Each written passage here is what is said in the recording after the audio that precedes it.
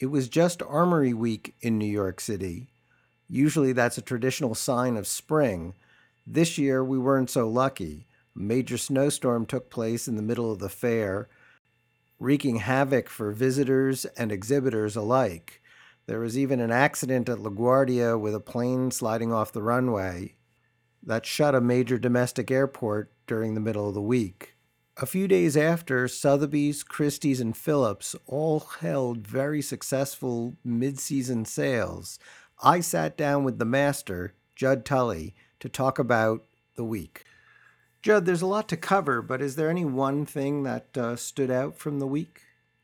I guess in a funny way, the weather played a huge factor in the week. I mean, you couldn't imagine a worse scenario, the plane skidding almost into the bay at LaGuardia on Thursday. I mean, in terms of setting up on these art fairs and, you get everything, you get the work there, and then the curators can't land, your collector you're waiting for. I mean, I'm speculating a bit, but I did hear a lot of, that kind of luck of the draw from dealers just saying they were frustrated? Oh, yeah, because there were literally, I mean, during the week, during the prime time of the openings where you would expect all these people, there were just multiple flight cancellations across the country. I don't even know about Europe, but even American curators and several dealers specifically kind of, they just were really disappointed that they weren't going to see whoever coming in. I can only imagine their frustration. I know people who were in hotels in Midtown who wouldn't venture through the snowstorm to get to the piers. Forget coming in from the airport. In good weather, it's hard to get there. Unless you're coming in by helicopter or something. But, that said, I would say the Armory, this time around, I would say they did pretty well in both. The Armory, I think of any of the art fairs, they face the vulnerability of just the pressure of so many fairs.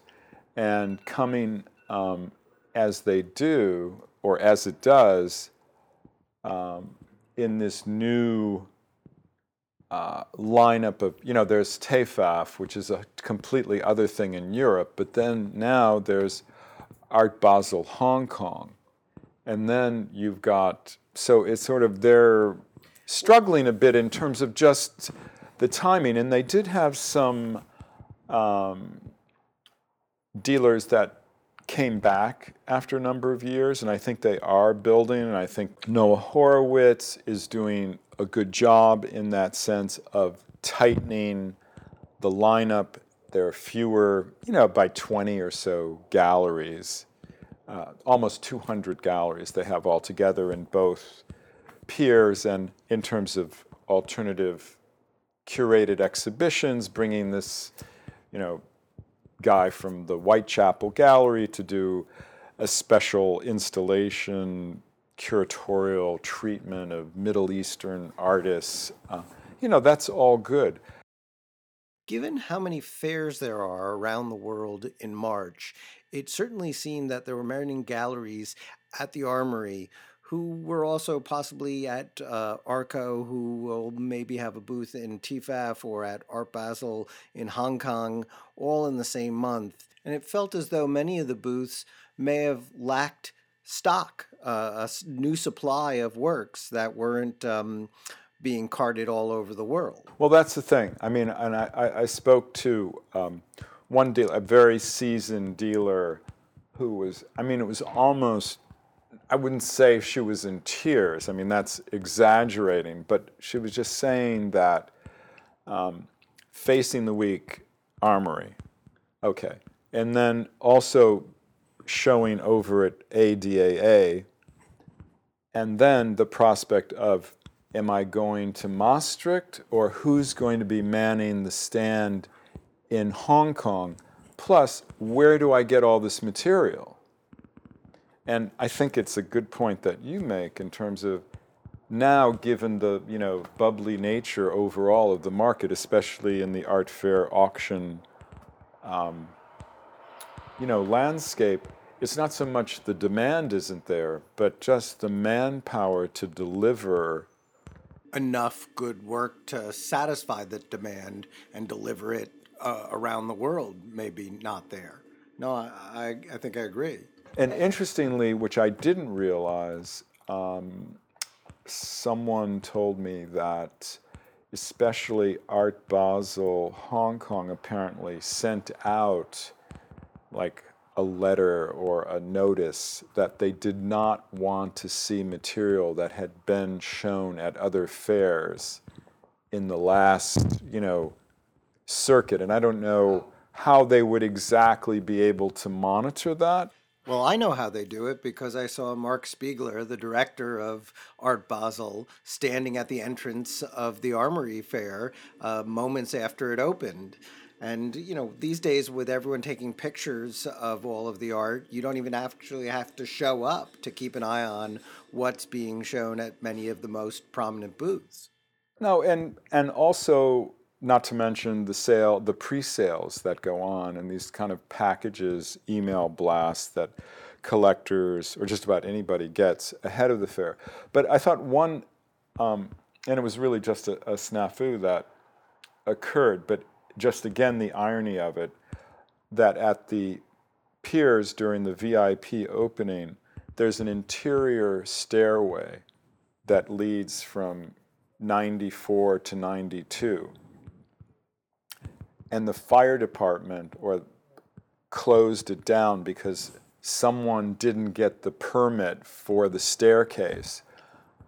As a result, the modern fair was practically empty. That's a shame because the modern pier is generally the biggest draw, certainly where some of the best work is shown and sold. Yeah. And I think even with that, I think quite a few galleries did quite well. And the ones that have stuck it out are learning. This one gallery, which always brings incredible material they're from Bologna, Gallery Arte Maggiore. And usually it's like they bring Giorgio Morandi, who's from Bologna, and there's a museum there, but that kind of early, like a watercolor from. But what they're doing now, and this is, I think, a learning curve for them. Now they're bringing Arta Povera works from the 1960s. Not to overwhelm the booth, but to kind of, they're getting it that people have this taste that they don't have to have the De Chirico from 1952. Now it's not just De Chirico or Morandi.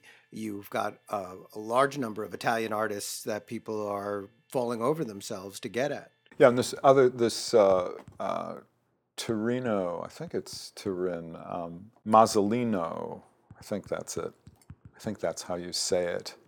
But they have, these Bonalumi works that are lesser known, but getting better known in the United States. I don't know if you saw the Axel Vervoort booth, but there the connection was made between those Italians and the Gutai movement. He had a alcove that had an El Al-Natsui on one wall, a Sharaga on the other, and then a third painting that looked like a Castellani, and anyone would have mistaken it for one of those Italians, but it turned out it was a Gutai artist, and that sort of brought the whole global theme together. Literally, counting back to maybe 5 years ago, Sharaga in the American market,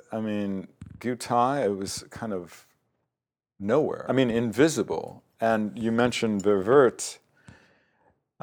He showed a Sharaga painting at Maastricht. I think it was 2 years ago, maybe 3, probably 2 years ago. And someone bought it. It kind of caused a stir. And it seems almost like from that little seed, it just kind of. Plus, a prominent American collector, Howard Rashofsky from Dallas. He got on and Alan Schwartzman's been his art advisor for years, and they got onto that whole plane, that Gutai plane, before it sort of, Fergus McCaffrey, another dealer who's been active in that area, before, Mnuchin, before Dominique Levy, they have shows going on right now in New York. It's amazing. I don't know if you noticed, but there was a Sharaga in Sotheby's contemporary curated sale during the same week. And when it was first put on the block, it was bought in. Later that same sale, they brought the lot back and sold it for the low estimate, I believe, somewhere around $1.8 million, which just suggests the consigner had a fair bit of leverage and wasn't willing to make a deal. And so, Yeah, and it does make sense because it is a significant movement, people say. And Japan has been in such a backwater in a sense because it was just sitting there for decades, and these artists or their widows or just didn't have the market. So it's kind of interesting. it'll be very interesting to see if that has a knock-on effect for other abstract painters or movements that haven't really had their moment in the sun. I know there's been talk about Manoha making some sort of a revival, and Liu Fan, who is a Korean artist but was associated with Manoha, had a retrospective at the Guggenheim several years ago. It didn't really make his market take off, certainly not the way Charaga's had. Right. It's visible, but all of these post-war works, whether it's Italian, whether it's Japanese, Brazilian art, again in that's lesser known or lesser mined or lesser picked over, you can just almost imagine they're trying to find, the next big thing, that just sort of adds to, because I think the belief now is, and it seems to be, there's ample evidence that if collectors or are shown something new and there's a convincing story behind it, they will. That just goes back to the fact that there's more demand than there is supply.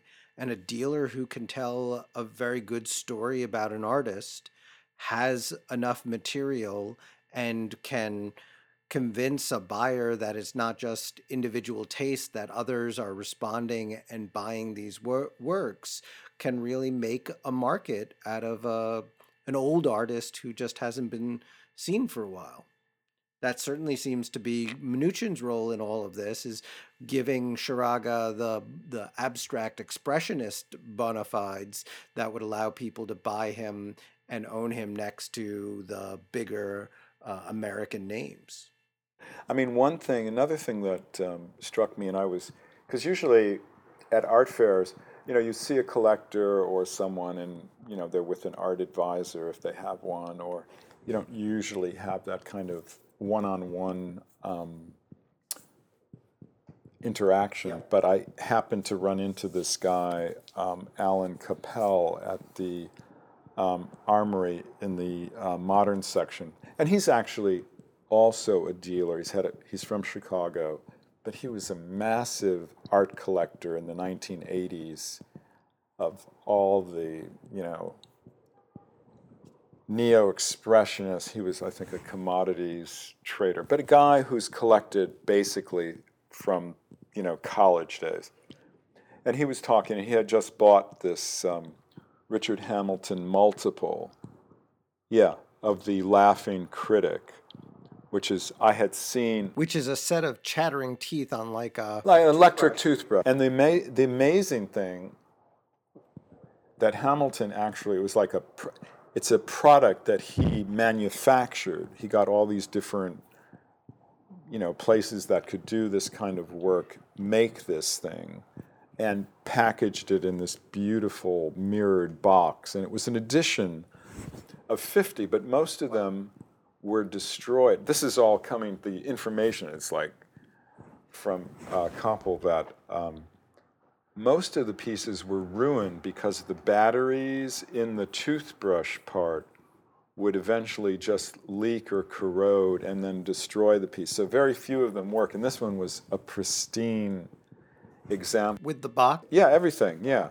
and it wasn't a major. It was like, I think it was $60,000 at Christia. Yes, Hamilton recently had that big sale in London of a piece from the 80s, but really an image from the 60s that was also a multiple and did extremely well. I think surprised a lot of people, even with that Tate show in London that got a lot of people excited that Hamilton was this, major pop figure who hadn't really been rediscovered and whose market really needs some sort of a big major sale to let everyone sit up and take notice. Yeah, and I think it's the timing, or I mean that Tate show you mentioned. This piece, The Laughing Critic, was a version was in that show as well. And in fact, there's a show about a London, the Pace show, Robert Fraser, and that famous. I mean, I bought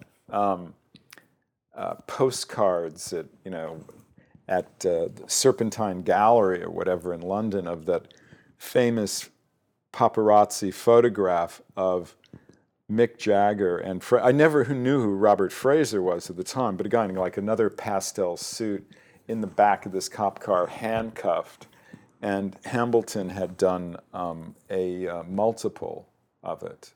I mean, it's just like, that is like a quintessential moment of the '60s of just the whole, pop culture. Along different lines of pop, there also seem to be a lot of Alex Katz works dotted around the Armory, almost suggesting that there's more activity going on in his market than maybe we realize. And when it was at lower price points, it would be something like there would be Warhols in every stand. But I know, and because Ropac always has Alex Katz. I mean, but as you say, lesser works. But he's someone who's, he's an octogenarian, living artist, still making work, and has been a worker for, 50 years, steadily making paintings, works of every imaginable size. So let's switch gears for a second. We haven't talked about the other big fair at the Armory on Park Avenue. It's interesting that that fair now, which is I don't know how many, 25 years at least. They started, I think, in the late '80s, the Art Dealers Association of America, or the American Association of Art Dealers. I never know which. ADAA. In any event, when they started, they created that fair as a response to what the auctions were doing to the art market. They were they were losing out to the auctions, and this was their way of kind of saying, hey, check this out. And I think over the years, but now it's kind of petite, and it almost doesn't feel like an art fair when you go through it. It feels like some other, it's pleasant, and there's some really good things, but it's not a particularly dynamic feeling. It's a funny fair because it's, it's in the right zip code. It's in this, classic building. It's perfectly easy to get to. But I think they have a hard time. I mean, the association, of just again, with all this competition going on with these other fairs and with the major dealers, like Christoph van de Weg, and he had a very large collaborative painting between Warhol and Basquiat, and another large Basquiat work, text-driven work, and one of the really nasty of those Warhol transvestite paintings. Ladies and gentlemen. Ladies and Gentlemen series, thank you. You know, pretty good, pretty good. And he's, about. But why is he there? I mean, he has a gallery a few blocks away. But I think that very point about, again, which goes back to the fairs, is that, can you afford to skip one? Where you're going to, you don't want to miss whoever coming in, even if you've got your, sources and radar and connections out there. You're kind of living in a kind of market fear that you're going to miss something. Or miss someone, miss that new collector who's wandering around trying to learn about the market, who may have more than enough money to spend on anything in your booth. Yeah, and it still strikes me as strange that even in New York, and maybe this is, again, maybe a Van de Weg kind of point of where you have dealers that have brick and mortar places blocks away are still going into the fairs. And I think what that translates into is that collectors are not necessarily going to galleries anymore. And maybe we won't call them collectors, or we could just say buyers. And that is a real conundrum for the dealers who, maybe they can't afford to do an art fair, or they can't afford to do 5 or 12. Or they can't afford to put on that really spectacular gallery show that draws. The one thing I think that's pretty obvious is that whatever drama used to go along with art fairs, is definitely over. It is a kind of, oh yes, this is a week of art fairs, and this sold for X, or but it's not exciting, and it's not the running of the bulls when the VIP section opens, or even that battle of the reserves. You can have this on hold until 5 o'clock, and then I sell it to the next person, kind of. So I guess one other thing too, I just mentioned about the contemporary side of the Pier show, is that the price points do seem to be lower, and and so even when there is activity, it's that 5,000 to 150,000 maybe sweet spot, and some pieces going for maybe towards mid 6 figures, but it's also a different market in that sense, and younger on that contemporary side. But yeah, for me, in terms of art fairs, this is nothing new. The thrill is gone. Judd, you've probably forgotten more art fairs than most people will ever attend, but I get your point. This is just sort of run-of-the-mill regular business. Yeah, I guess, again, the bottom line is that the galleries, the art fair is their essential lifeline to staying in business. And let's hope they all do for a long time. Judd, thank you so much for taking the time with us. I really appreciate it. Thank you.